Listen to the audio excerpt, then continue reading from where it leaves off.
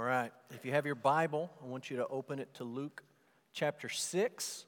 There's an outline in the bulletin if you'd like to follow along in the outline. Luke chapter 6. Last week we looked at a really short passage.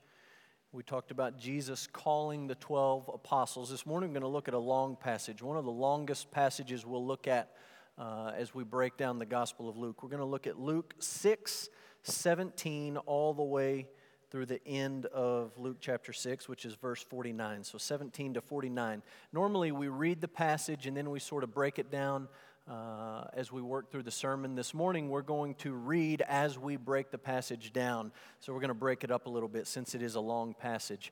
I'll remind you that the theme verse for the Gospel of Luke and for our sermon series is Luke 19:10.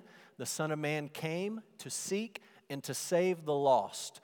And I will just warn you that that verse saturates everything that we're going to see in this sermon that Jesus preaches in Luke chapter 6. Every section that we work our way through, there's some tie-in, some reference back, some thematic connection to this theme verse, Luke 19:10, the Son of Man came to seek and to save the lost. Let me start by giving you the big idea of our passage, and you can write this down if you like to keep notes on the outline. The big idea is that Jesus wants his disciples to think and live different from the world, even as they reach out to the world with grace. So the focus is Jesus talking to his disciples. He's wanting them to be different than the world around them. He's wanting them to reach out to the world around them, and all the way through we're going to see Luke 19:10 tie back in. Now, this morning is a little bit ironic. This is the first time we've come to this in the Gospel of Luke. This morning is a sermon about a sermon. We don't do that in any other medium. We don't write songs about songs. We just write songs. We don't write poetry about poetry. You just write a poem. But this morning, you have the pleasure of hearing a sermon about a sermon. Nothing could be more fascinating and thrilling, I know. So here we go. Let's read the introductory verses here. Luke 6, beginning in verse 17. This sort of sets the scene.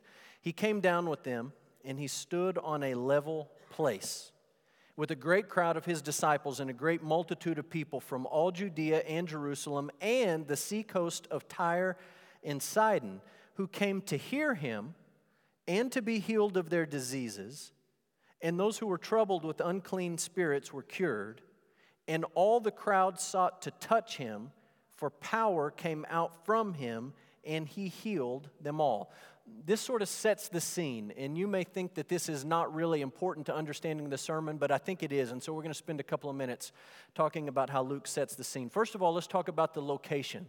This is on your outline. We'll put it up on the screen. It's an unnamed place. Luke says it's a level place, and possibly it's around Capernaum. And so I've been showing you a map of where some of Jesus' activities have been taking place. I'll put the map up on the screen. You see Jerusalem and Judea in the south, Samaria in the middle, Galilee up in the north, and Capernaum sits right on the north shore of the Sea of Galilee. And really north of where this map shows, but I just put a dot up above the G, is Tyre and Sidon. A little bit further north, but you get the idea. And what Luke says is Jesus comes down from this mountain where he's been with his disciples, and he comes down, and there are people who have come up, you would say, from Judea and Jerusalem. There's people who have come down from Tyre and Sidon. And that's interesting, because the people who have come from Jerusalem are more than likely Jewish people who have come to check Jesus out. The people who have come down from Tyre and Sidon are more than likely Gentile people. And so it's happening somewhere around here. If you look in the parallels in the Gospel of Mark, the last place we know Jesus was is the city of Capernaum. So maybe he's around this area, an unnamed city. And that brings us to an important question. Because I told you that in verse 17, Luke says he came down with them. He came down with them. Jesus, with his apostles, came down.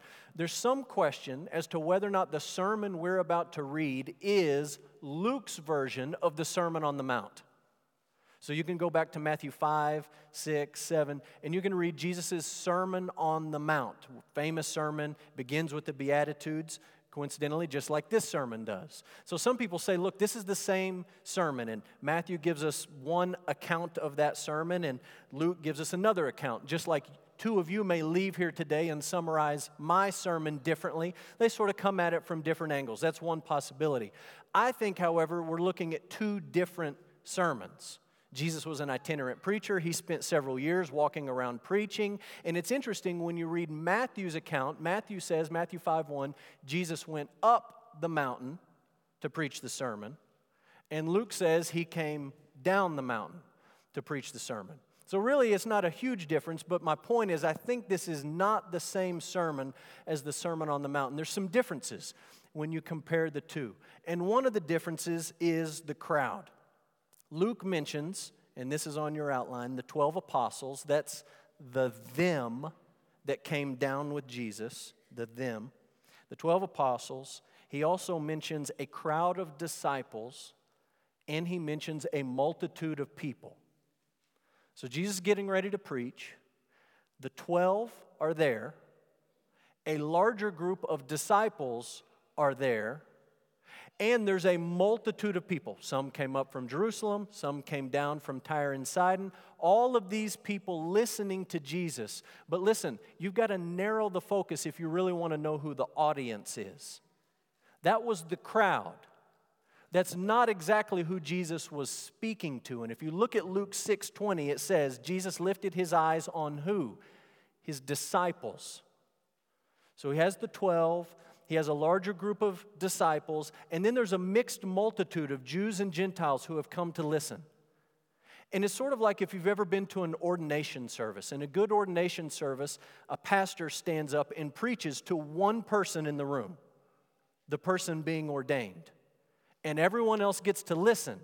But really, he's preaching to one person in particular. That's really what's happening here. Jesus is preaching specifically to his disciples, and he's allowing this great multitude of people to listen in on the things that he has to say. So that's who the audience is. The audience, Luke 6:20, is the disciples. And if you miss that part, if you forget that Jesus is talking specifically to his followers, his disciples, then the rest of the sermon really doesn't make a whole lot of sense at points. And so let's get specific. Specifically, Jesus speaking to his disciples, what does he want from them? Several ideas. Number one is this. Jesus wants you to understand that the wisdom of the world does not line up with the values of his kingdom. The wisdom of the world does not line up with the values of his kingdom. He's trying to change the way that people think. Look with me at Luke 6, beginning in verse 20. He lifted up his eyes on his disciples and he said, "Blessed are you who are poor, for yours is the kingdom of God. Blessed are you who are hungry now, for you shall be satisfied. Blessed are you who weep now, for you will laugh. Blessed are you when people hate you, and when they exclude you, and revile you, and spurn your name as evil on account of the Son of Man. Rejoice in that day and leap for joy, for behold, your reward is great in heaven, for so their fathers did to the prophets." It doesn't take a Bible scholar to realize if you're going to get those verses 20 to 23, you need to know what the word blessed means. Blessed is sort of a buzzword that gets thrown around in a lot of different churches by a lot of different TV religious personalities today. And you may have the idea that blessed means an easy, pain-free, comfortable, everything goes your way kind of life. Clearly, that's not what Jesus is talking about. If you read verse 20, 21, 22, and 23. When Jesus calls these people blessed or blessed, what he's saying is, you have received grace from God. And because you've received that grace, there is a happiness in your life that is present regardless of your circumstances, regardless as to whether or not things always go your way and fall your way. That's what he's talking about when he says blessed. And don't forget the obvious. Who is he talking to? Literally standing right in front of him. You're sort of reading someone else's mail here. You're listening in on someone else's conversation. Jesus is looking at his disciples and he's saying, listen, if these things are true of you, don't worry about what the world says. You're blessed. You have received grace. And there is a joy and a happiness in your life that is not dependent on these things being true of you. The world can spurn you. The world can look down on you. The world can call you cursed. Jesus says, I'm calling you blessed. The wisdom of the world does not line up with the values of my kingdom.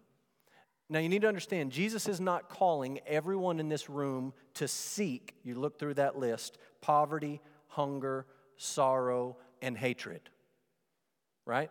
Jesus is not calling you to go out and to try to find those things in life. What Jesus is saying is, if these things are true of your life, and He's looking at His disciples and He knows in the very near future these things will be true of your life, don't worry about what the world says.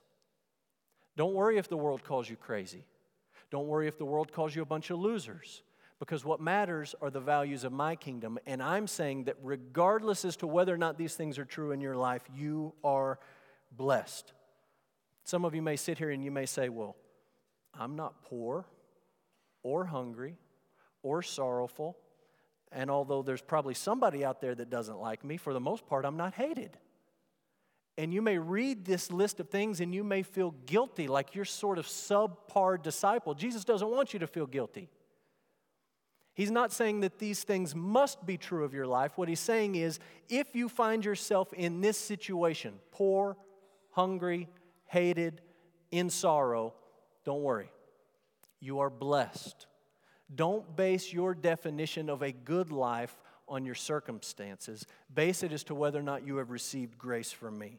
And then he goes on, and there's a little bit more. Look in Luke 6, verse 24. Here's the flip side. He says, woe to you who are rich.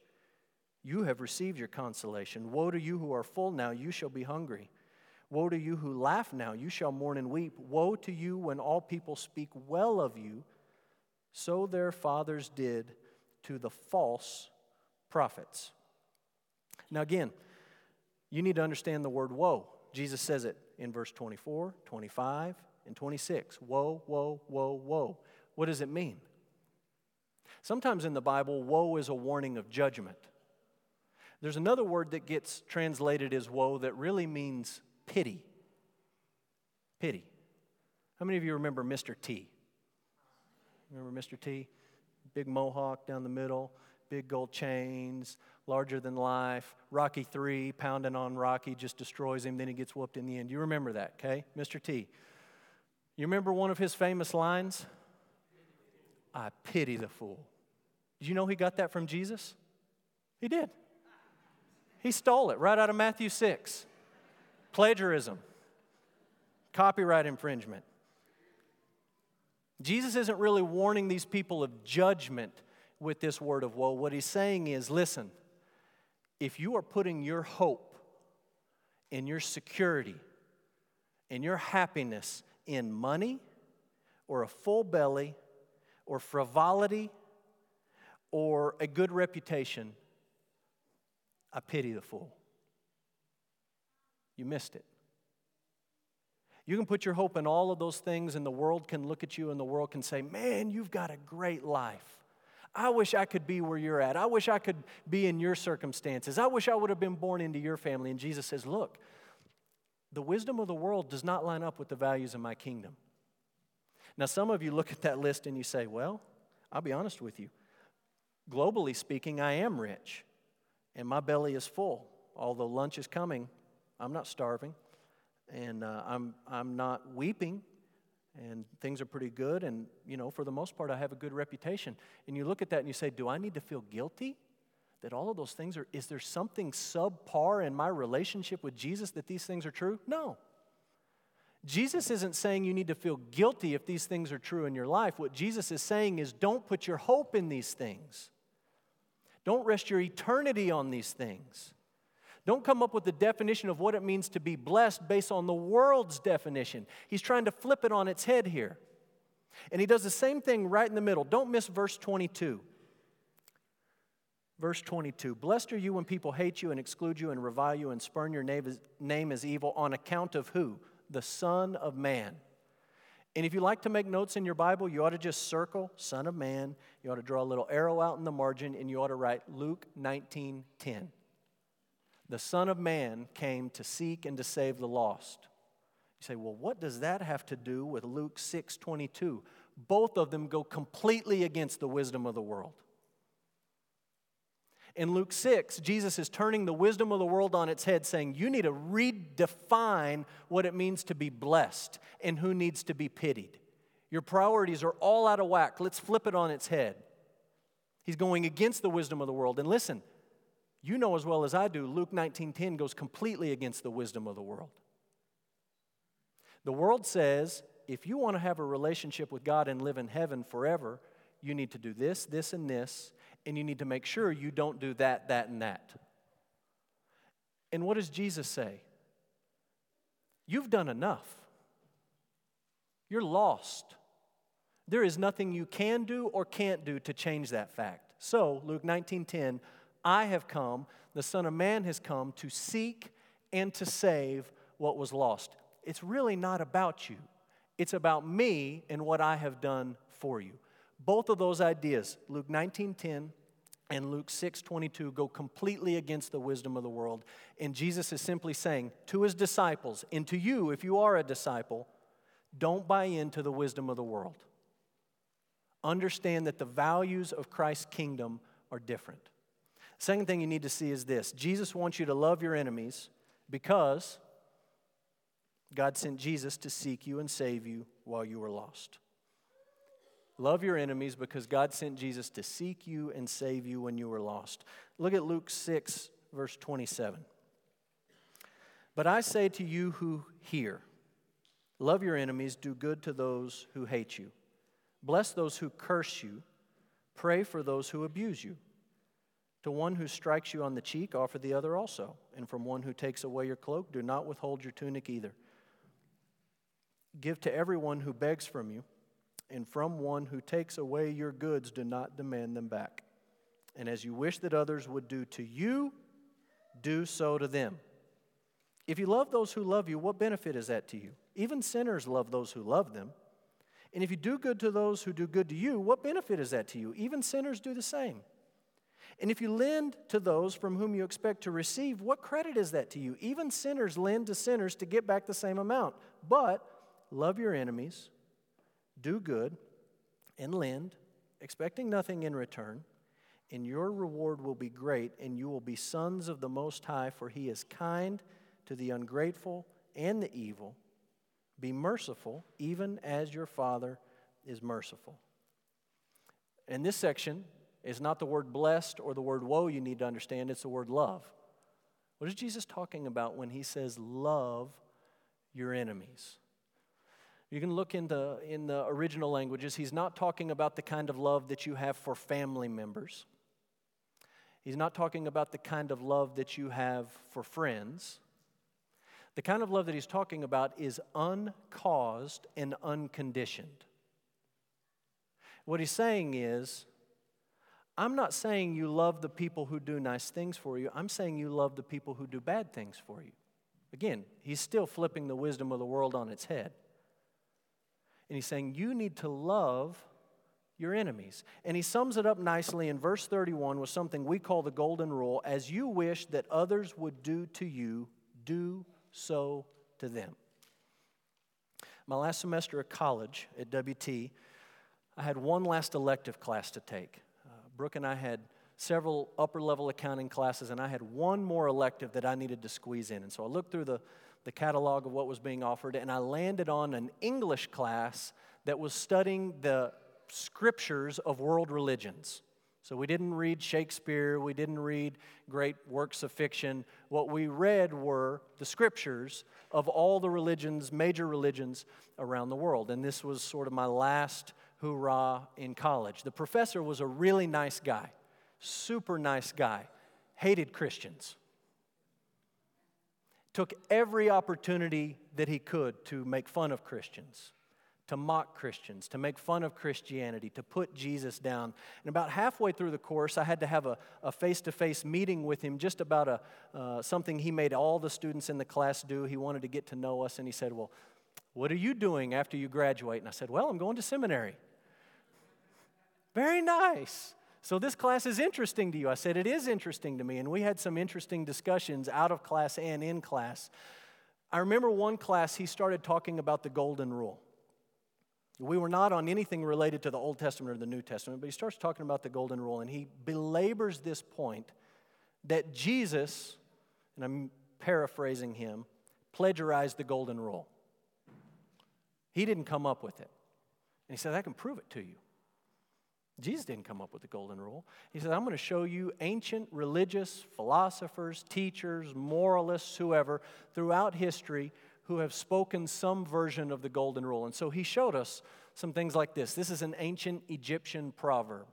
That which you hate to be done to you, do not do to another. There you go. Here's another one he showed us. This one comes from Hinduism. One should never do that to another which one regards as injurious to one's own self. So Hinduism has its version. Buddhism also has its version. Hurt not others in ways that you yourself would find hurtful. So we got Egypt. We got most of India, Hinduism, big parts of China, Buddhism. He showed us some more. He showed us passages like this. This is Confucius, about 500 years before Jesus was born. Never impose on others what you would not choose for yourself. Showed us another one. Avoid doing what you blame others for doing. This is a Greek philosopher named Thales. Again, about 500 years before Jesus was ever born. Sounds a lot like the Golden Rule. He showed us one more. Or actually a couple more. This is Rabbi Hillel. He was alive about the time of Jesus, a Jewish rabbi. And he said, that which is hateful to you, do not do to your fellow. And then one last one, I think we have Mr. Seneca, Roman historian, expect from others what you did to them. And so he showed us dozens of these. Puts them up on the thing and hands them out on the outline. And he said, see, look, these guys are talking about the golden rule long before Jesus ever showed up. In a sense, he's right. You could say that all of these guys are sort of talking around the golden rule. Here's the difference. All of these guys who came before Jesus framed the quote-unquote golden rule in one of two ways, either negatively or selfishly. So a lot of these guys said, don't do something that you don't want someone to do to you. You don't want them to murder you, don't murder them. Easy to do. I don't want to be murdered, I'm not going to murder anyone else. That's easy. Some of these guys, like Seneca, frame it selfishly. Basically saying, look, you need to be careful how you treat others because that's how they're going to treat you. So if you want them to treat you nicely, then you better treat them nicely because in the end, it's all about you, right? So it's either don't do this or do it for your own benefit. And Jesus comes in and just flips all that over, doesn't he? And he says, look, I'm talking about your enemies, the people who are not nice to you, the people who don't care about you, the people who treat you like garbage. And I'm telling you to love them. I'm not saying don't murder your enemies. That's easy. I'm saying love your enemies. You say, well, what do you mean love them? Well, he gives some examples in here. And he talks about things like lending money, and he talks about things like turning the other cheek, and he talks about things like not keeping accounts, and he talks about giving over and above. Love them. They're your enemies. Some people walk away from the golden rule in the teachings of Jesus, and they say, well, I guess that battered woman better just turn the other cheek. Well, I guess we just better send the judges home and close the courts and not worry about justice because you just sort of let your enemies and the bad guys do whatever they want to do. Some people walk away from this and they say, you know, anytime you see a guy on the corner of the street, I guess you better give him everything you got in your billfold. Listen to me. Jesus isn't condoning any of that. None of it. He's not telling the battered woman to turn her cheek. He's not telling the judges to go home and forget about justice. And he's not saying empty your billfold to every person standing on the street corner. He's using exaggeration and he's using hyperbole to make a point. And I'll give you an example. Somebody came into the office a couple of weeks ago and they needed assistance. And so when that happens, they usually visit with Corey or myself. And so I was in the office at that time, and I sat down with this lady, and she said, well, I need some help. I'm in a bad spot, and I need money is what I need. This happens all the time. And we have procedures in place. We help people. We give people gift cards to H-E-B, and we help with gas, and we help with groceries. We do this on a weekly basis. And so first we visit with them, and I sat down with this lady, and I said, well, describe to me your situation. Tell me your problem. Tell me what your need is. And I'm not going to go into all the details, but this woman wanted me to give her $1,000 for something that was not important or urgent. Neither. Trust me. I didn't give it to her. Some people say, well, didn't you study Luke 6 this week? Give to the one who asks and don't hold back and go over and above and don't... Are you just preaching sermons and you're not applying it to your life? Listen, I don't think I violated Luke 6. I don't think Jesus is telling the battered woman to turn the cheek, the courts to close, or you and me to give to every panhandler on the street. What he's saying is, let's take the wisdom of the world that says you are only kind to the people who are kind to you, or you are only kind to people so that they will be kind to you, and let's flip it on its head. And what I'm calling you to do is to love your enemies. You say, I'm still having trouble wrapping my mind around what that looks like. Well, maybe Luke 6:35 helps. Love your enemies, do good, and lend. Expect nothing in return, and your reward will be great, and you will be sons of the Most High. Here it is. For He, the Most High, is kind to the ungrateful and the evil. You know who the ungrateful and the evil is in that verse? You and me. You see that this is Luke 19:10 all over again? The Son of Man came to seek the ungrateful and the evil because they could never save themselves. So He came to die their death, to take their punishment, to take their place on the cross so that they could live. They did nothing to earn it or deserve it. He loved His enemies. And because God loved you while you were His enemy, now He's calling you to love your enemies. Next idea is this, number 3. Jesus wants you to be humble and merciful when confronting other believers about sin in their life. Look with me at Luke 6, and we'll begin in verse 36. Jesus says, be merciful even as your Father is merciful. Judge not, and you will not be judged. Condemn not, and you will not be condemned. Forgive, and you will be forgiven. Give, and it will be given to you. Good measure, pressed down, shaken together, running over, will be put into your lap. For with the measure you use, it will be measured back to you. He also told them a parable.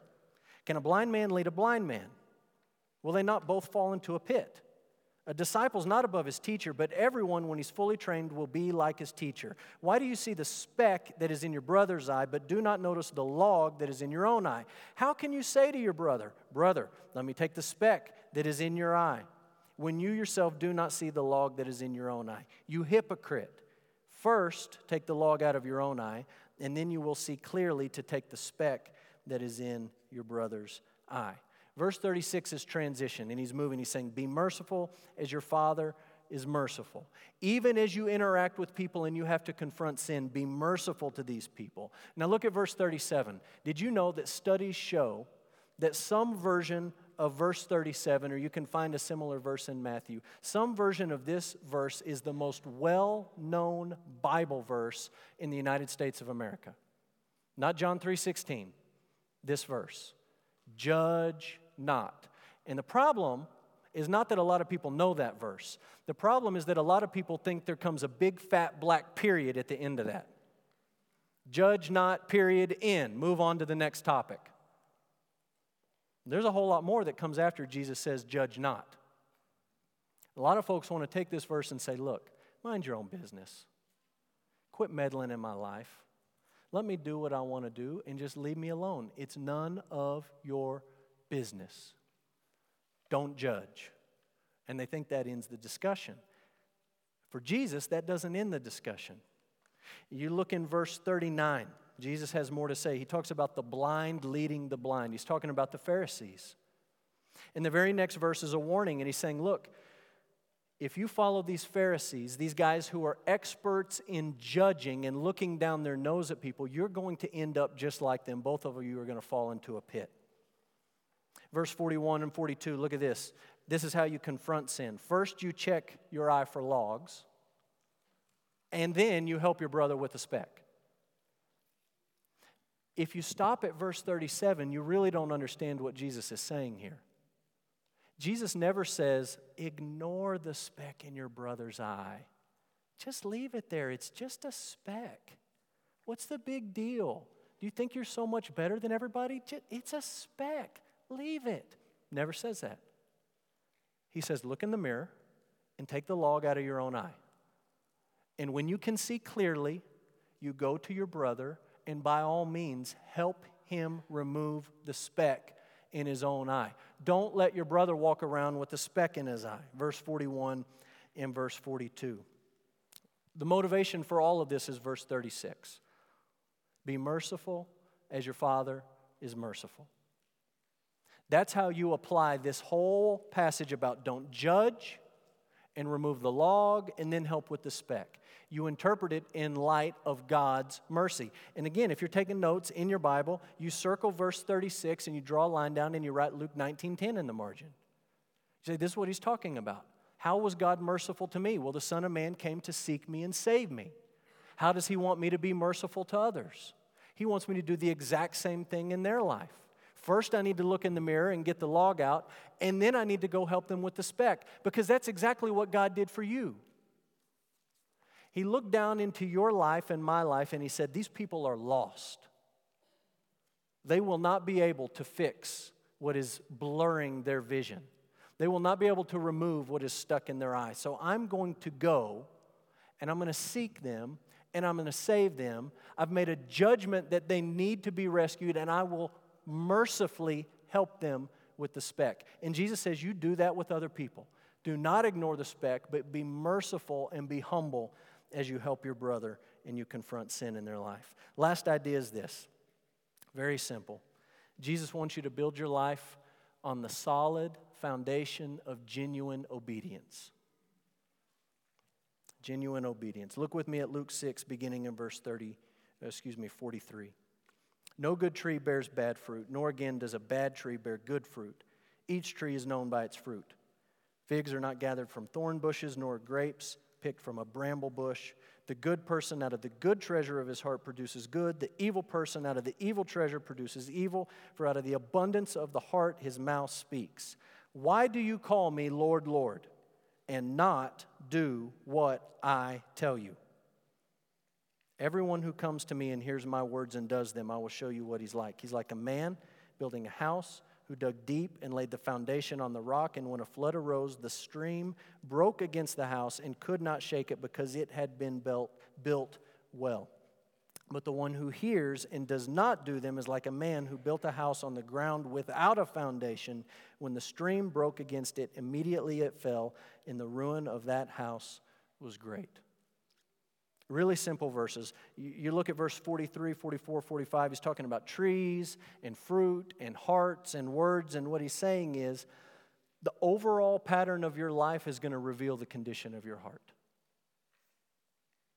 The overall story of your life is going to reveal what is in your heart. What's most important, what your priorities are, what you worship.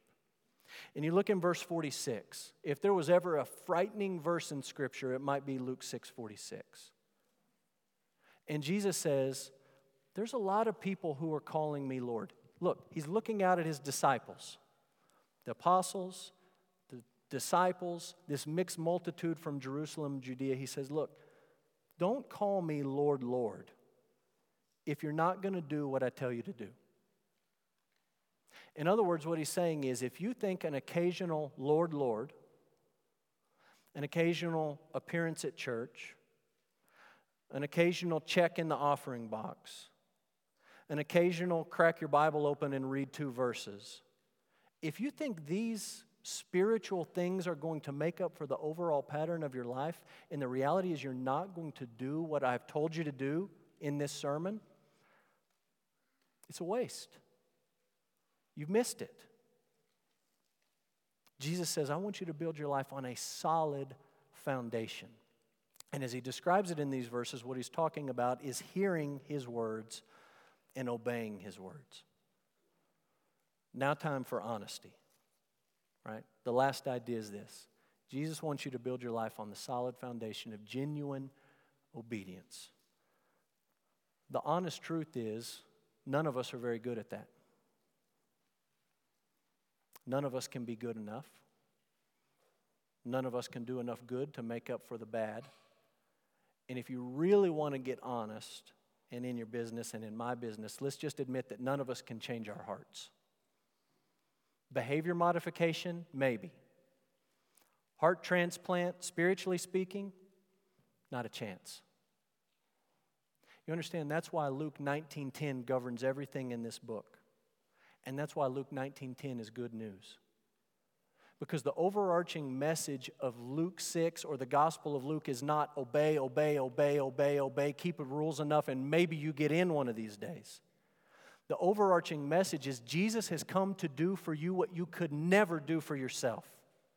He came to seek you, and He came to save you. He's been merciful to you. He came to pull the log and the speck and all of it out of your eye. You didn't deserve any of it. You haven't earned any of it. But out of His grace, He came, and this is what He's done for you. And as a result, this is what He's calling you to hear His word and to obey. And when you look at this last section through the lens of Luke 19:10, what you understand is Jesus is saying, I have come to give you life. And I have come to change your heart, to give you a new heart, so that you could live the life that I'm calling you to. Behind every word in this sermon in Luke 6 is Luke 19:10. The Son of Man came to seek and to save the lost. That's you and me. Let's pray. Father, we are grateful for your word, and we're grateful for your grace. Father, we find Jesus saying things in this passage that do not line up with the wisdom of the world. We find Jesus saying things in this passage that may need to alter the way we think about life, the way we think about eternal life, the way we think about a relationship with you. Father, my prayer this morning is simple, is that we would submit to the authority of your word, that we would not question it, we would not try to outsmart it, we would not try to explain it away, we would not try to justify ourselves, but that we would submit ourselves to the truth of what Jesus said. Father, we need grace to do that. We need your Spirit to convict us and to give us resolve, and so we ask for those things this morning. Father, we want to worship you as your people. We want to sing about your greatness and your glory. Father, we pray that as we worship, your Spirit would work in our hearts. Convict us where we need to be convicted. Challenge us where we need to be challenged. Father, and give us hearts to do what you have called us to do, and hearts to be the people that you have called us to be. We love you. We pray in Jesus' name, amen. We're going to stand and sing. And if you have a public commitment you need to share with our church family, we would love for you to do that. Corey and I will be at the front. We would love to visit with you. Corey's on the stage. He won't be at the front. Chris is at the front. You can come visit with Chris, visit with myself. You can respond right where you're at. You can sing, you can worship. But Tyler, you guys lead us. We'll join with you.